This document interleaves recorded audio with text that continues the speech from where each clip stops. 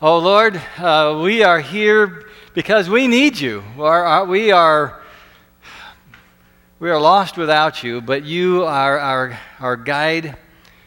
You are our hope. You are our life, both in this life and the life to come. And so, Lord, we pray that today you will allow us to be more and more your people who live according to God's kingdom and not the ways of the world. And Lord, maybe there's no place that this is needed more than in this topic today.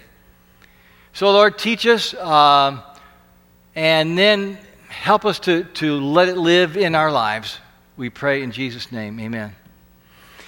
Now, last week our topic was enough time, and we handed out this sheet, had a time tracker on it, where you were invited to track maybe up to 5 activities that you want to keep track of, maybe some time stealers and some restorative practices. And did anybody do it? Some of you did? A little bit? All right, here's my thought. I'm wondering if there's people here who would like to share something about their experience, what you learned, or maybe some surprise that happened to you. Now, I'm not saying, share with us everything that happened in your week or the details of the specifics, but more about what you learned. More about what surprise, or maybe a surprise that came to you from kind of reflecting on tracking those particular things in your week. So I'm looking at who would like to share, just kind of a minute or less.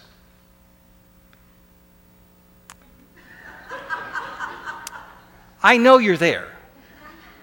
And so I'm just kind of looking at, all right, we've got one to start it off here. Bruce. Hi. So one of the things that I decided that I was going to spend less time doing was spending time on social media. And the Lord helped me out with reminders because there's something wrong with my phone. It's eating through battery power faster than it should. So, he kind of helped me out with that reminder.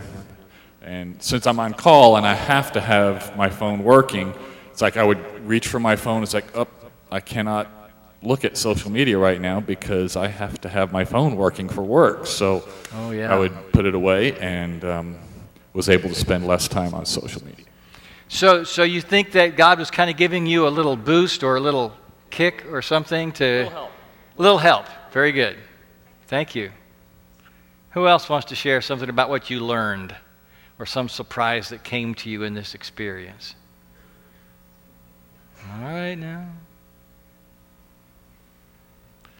I can torture you this way, can't I? Just staring you down until someone bends. All right, we got one more.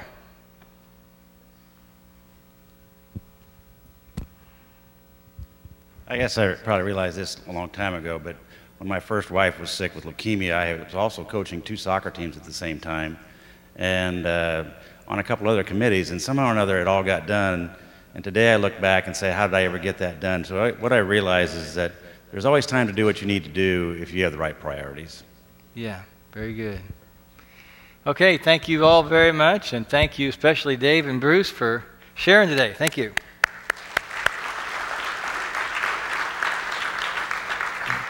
Now today's topic might be the most challenging one of the 3 in this series on finding your balance, and that's enough money. How do we find our balance when it comes to money? Earlier this summer, retired Yankees shortstop Derek Jeter was wondering if he had enough money. Oh, poor Derek, You see, he was trying to buy the Miami Marlins. And I read on Friday that Jeter and his investors had finally come up with the money they needed. They had come up with enough, $1.2 billion. Thursday, I posted this question on Facebook. If you suddenly had enough money, what would you start doing differently? If you suddenly had enough money, what would you start doing differently? I received 45 comments. Wow. I guess I'd never posted anything that interesting before. Until then. For some, enough money meant enough to do something, like retire or travel. Many hoped for enough so that they could give to their favorite charities or ministries, and some realized that this whole idea of having enough money was a trap. For example, one person wrote, from Faith Westwood wrote this: "Enough is never enough. So I need to reassess what I do with what God has blessed me with and stop worrying about getting enough." Ecclesiastes chapter 5, verse 10 offers this wisdom. And I'll put it up here on the screen, and you read the words in purple. Got it? Okay. Whoever loves money, whoever loves wealth, makes you think, doesn't it? Throughout the Bible, we learn that the love of money is idolatry. It's our golden calf of our day. But you know what I also find is that nobody looks in the mirror and says, "You idol worshiper." Nobody looks in the mirror and says, "You love money and possessions, don't you?"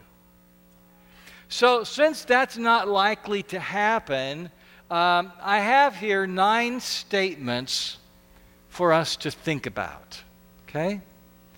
And I want you to know that some of them might make you a bit uncomfortable. I get into debt because of overspending. I resist giving generously. I use possessions to show off. I don't budget my spending. I get into conflicts over money.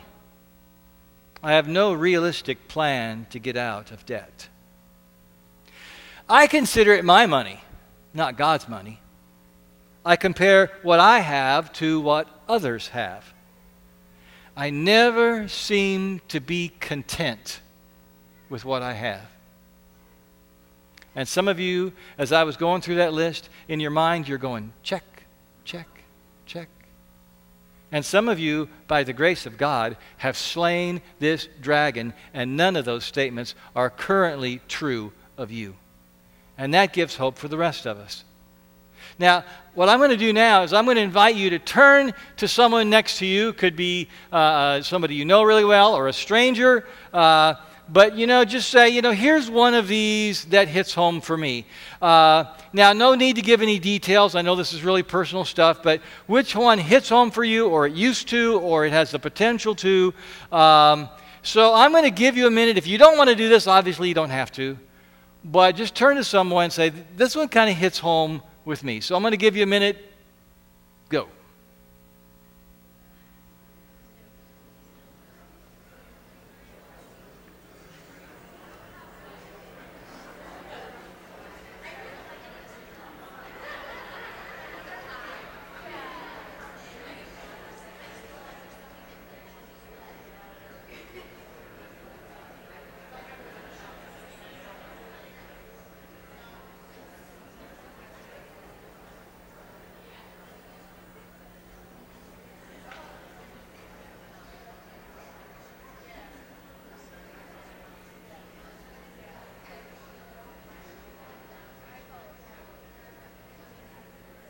Okay.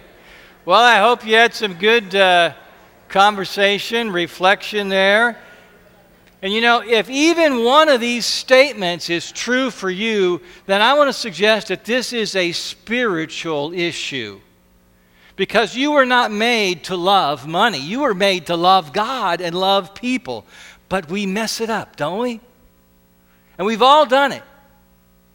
And Jesus warned us. He said, you cannot love both God and money.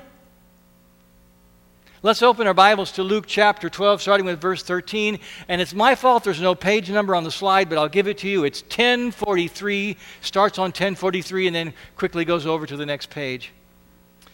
So in this passage, Jesus is asked to settle a family dispute. And he doesn't want to get into the middle of this. It's kind of like, this is not my job. It's not why I'm here. So in verse 13, someone in the crowd said to him, "Teacher, tell my brother to divide the inheritance with me." Of Well, that's the job of the oldest brother. That's what he's supposed to do. And, father died. You're supposed to take care of this. He's not doing it. Family conflict over money. Have you ever heard of that? Yeah. Verse 15, then he said to them, watch out. Be on your guard against all kinds of greed. And now read the rest of the verse with me, would you? Life does not consist in an abundance of possessions. If you're keeping score by getting more, you're always going to lose. If you're keeping score by getting more, that's greed, and greed is idolatry. And let me tell you, you were made for so much more than keeping score this way. Jesus then tells the parable that we heard earlier, that Levon read for us. A certain businessman was blessed with a bumper crop of booming profits, and he asked himself, what shall I do? Kind of like the question on Facebook. If you suddenly had enough money, what would you start doing differently? Now, I can tell you that this guy was not like Job in the Bible. Anybody remember Job? Yeah? Job, when he had all this wealth, he took in orphans, and he looked after widows. He took fleece from his own sheep and made clothing for those who didn't have enough and were cold. Even his servants commented how fair and generous he was to them. But the guy in Jesus' parable isn't like that. He thinks only of himself. Another piece that's absent from this picture is that the Israelites had several laws to help provide for the poor. It was really revolutionary stuff in this age. And so here are two of the laws that they had. First, farmers were to leave the grain on the edges of their fields untouched.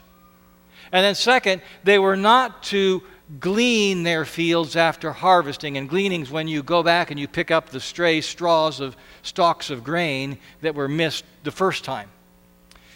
So the edges and the gleanings were for the poor to gather.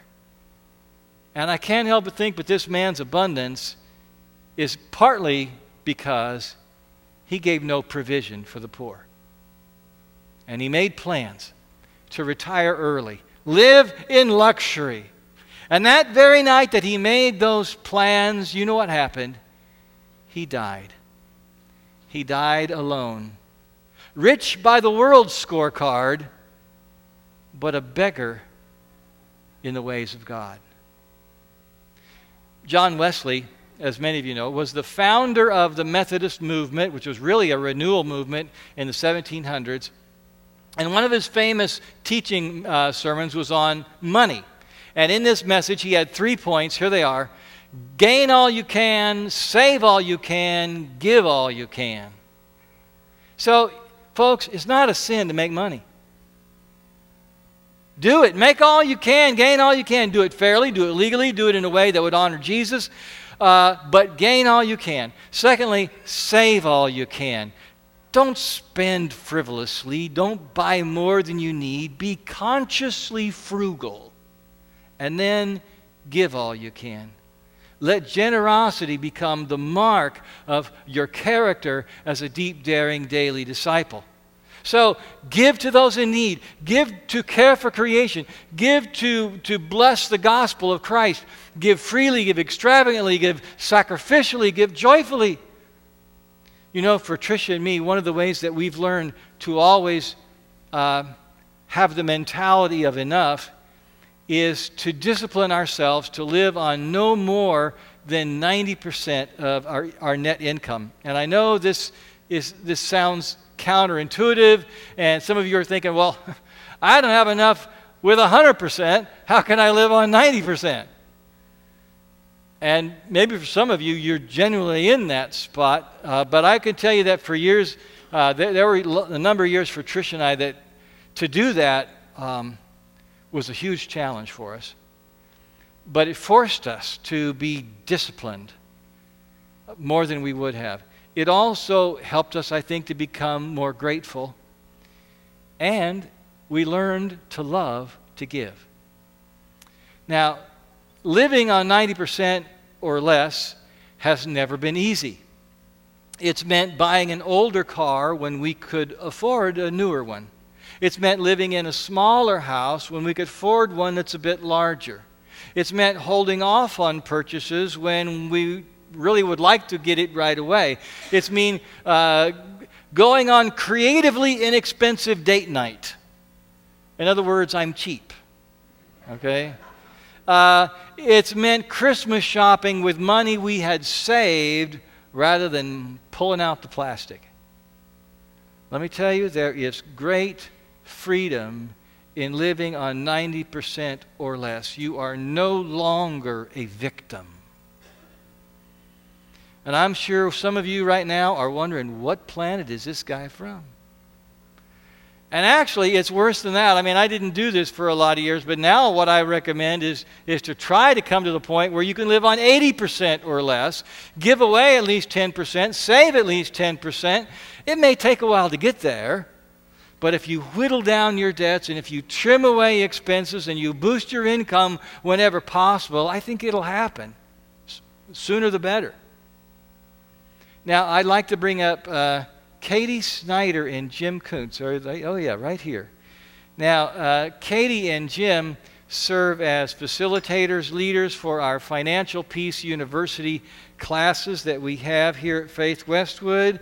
And I think there's information about that in your bulletin, about when they start and what's a little bit about what's involved.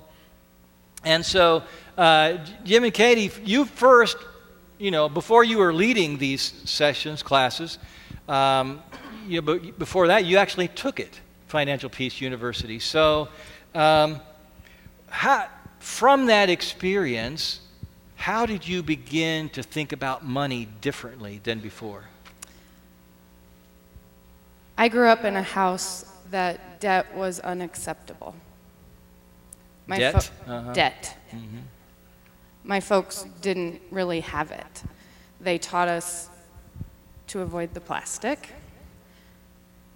And as a headstrong teenager and early 20-something, I did not heed that warning. I had a lot of debt. And it was scary. And I lived, as someone recently said, crisis to crisis. Yeah. But it taught me to be, when I took the class and when I started to learn about the fact that God has a plan for us with our finances. I separated the two. It taught me to be intentional. And it opened up a lot of doors for me to continue to do weird, quirky, fun, silly things that I like to do because I was intentional about the rest. Okay. Very good. Thank you.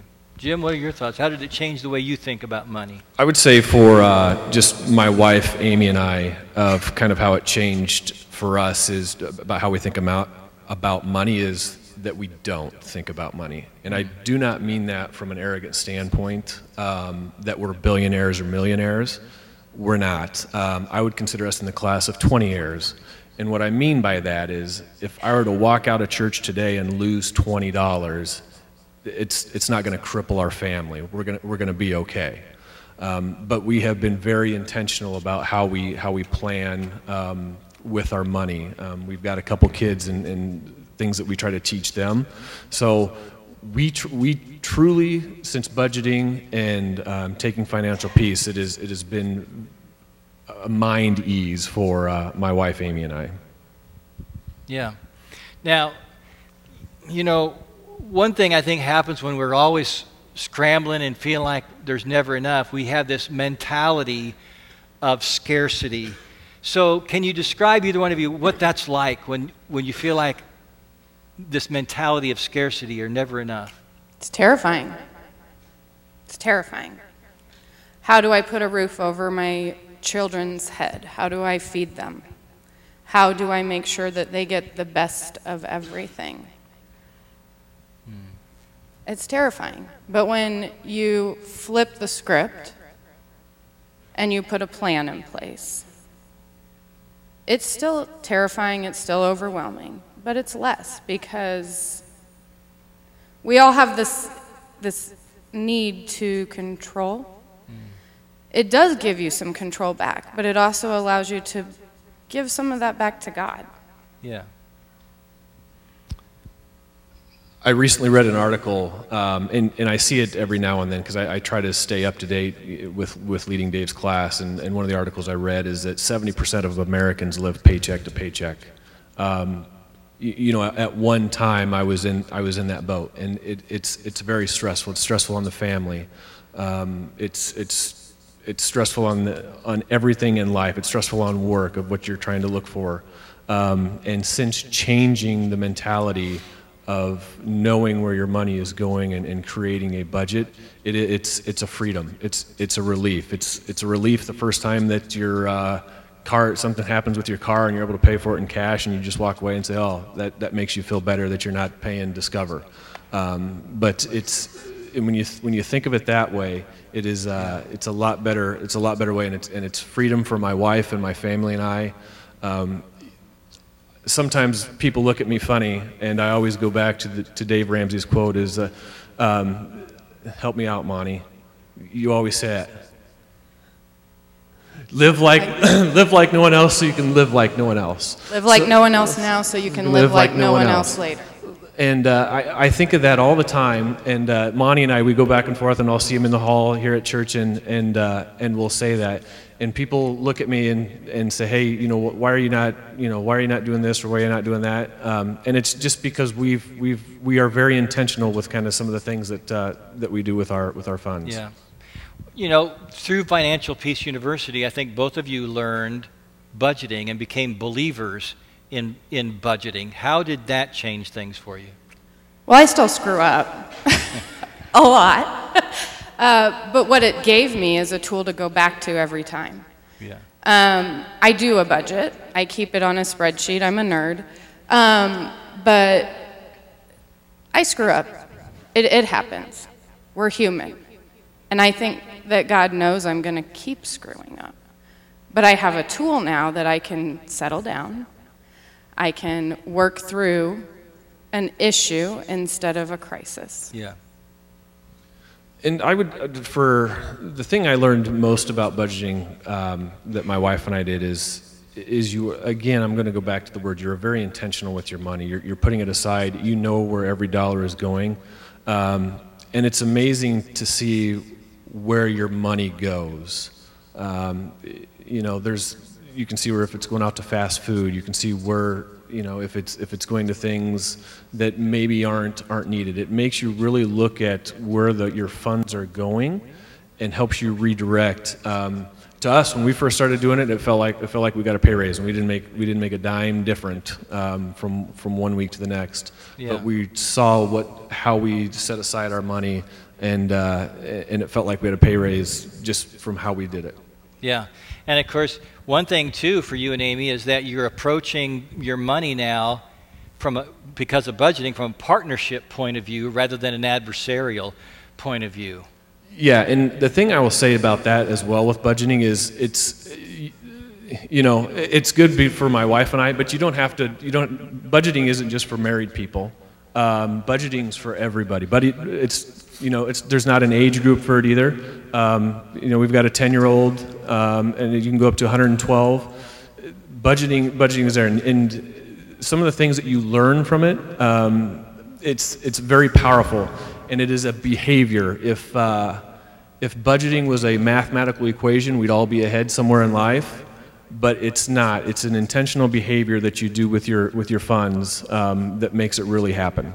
Okay, I want to ask now then, we got some people who are interested out here. When is it happening? How do I sign up? What do I do? It's the first Sunday after Labor Day weekend. I believe that would be September 10th. Mm-hmm. And there in your bulletin, there's my email address and my phone number, or there's a link that you can just type in and sign up. And if you sign up, the kit is the only cost to you. If the cost is prohibitive, please contact us anyway. Yeah.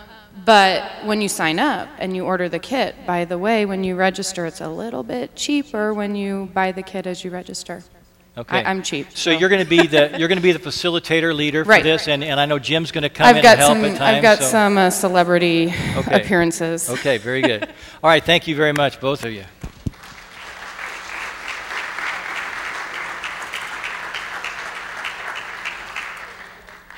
You know, my first year as a pastor, it was the first time that I got a year-round salary. Whoa, what a great deal, you know.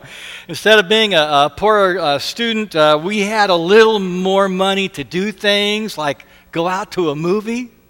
It was wonderful.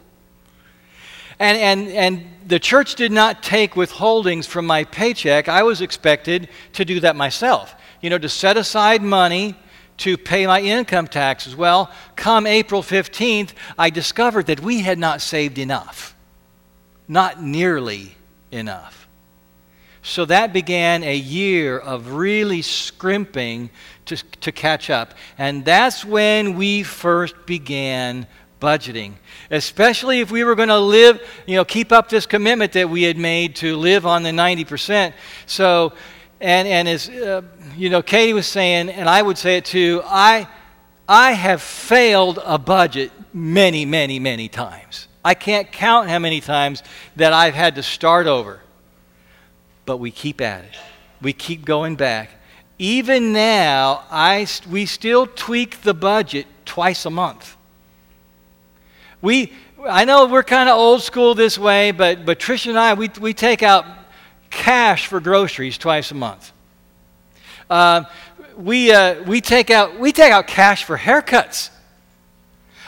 From the time that our kids were in middle elementary through high school, we gave them a monthly allowance for clothes. Kind of like, well, you can spend it on candy if you want, but this is what you're getting, you know. Twice a month, Tricia and I still get cash for spending money, and part of that goes for date night. So one Friday she pays, the next Friday I pay. And you know, at this stage in our lives, we would not have to be that diligent about our budgeting. You give me a good salary, I'm worth it. And you see, here's the thing.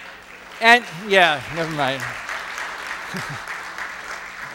And we love to give to Faith Westwood and the ministries here and the building renovations and the mission work. And if we did not budget, we could not do as much. And you know, I'm kind of nerdy this way. I love to see how small a percentage we can actually live on, because that means we're more flexible. And flexibility lets us respond to opportunities and emergencies as they arise. So in your bulletin, you're going to find a budget template for a little worksheet there. And if you're brand new to budgeting, then I would encourage you to take this home and play with it, experiment with it, maybe set up your own spreadsheet on the computer. But I would really encourage you to keep track over the next month of every dollar you spend. Now, and I hope some of you do this better than you did the time tracking thing, okay? But I'm not going to ask you next week to report on. Anyway, but watch where every dollar goes and see what you learn. See what surprises come to you. And another thing I want to say about budgeting is this. Money is a spiritual test. Did you know that? Money is a spiritual test. Whether you have a little or a lot, God's saying, what are you going to do with what I've entrusted to you? Will you worship money? Will you chase after it? Will you let wealth become your security? Or will you trust in me? Now, the successful businessman in Jesus' story, he failed the test. God said, you fool. Well, he wasn't a fool because he was stupid. He was a fool because he kept score about getting more. That was his scorecard. And some of you may be thinking and seeing a little bit of yourself in that businessman. Maybe you see a bit of yourself in a few of those 9 statements that we looked at earlier. But let me tell you, You were made for so much more than that. You were made for so much more. Jesus said, watch out. Be on your guard. He didn't say that very often. But he said it because he cares about you. Watch out, be on your guard. The love of money can create all kinds of mayhem in our lives. But Jesus also has some really good news. He loves you. He loves messed up people like us. He'll forgive you. He'll set you free. He'll give you a new start. He'll show you what true wealth is all about. And it begins by putting your life in His hands, putting all that you are and all that you have in His hands. I know some of you here today, you admire Jesus. He's a wise man, but you don't know Him.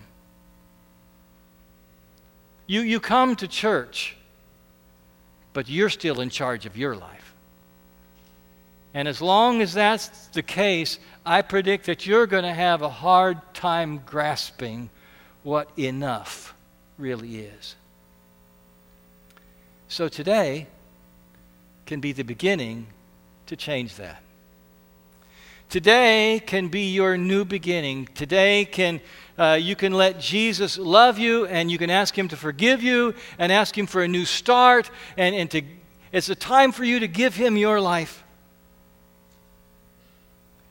And let Him be enough. Let His way be enough for you. Let's pray. Oh Lord, you know that it's really easy for us to hold on to our blessings with a tight grip and say, it's mine. It's mine. And we keep clawing and scratching and wanting more, never being satisfied. And Lord, we know that that's a dead end. It's a trap. It's just a futile way of living. And so, Lord Jesus, we ask that you will lead us into this new way, your way, with you, following you, trusting in you.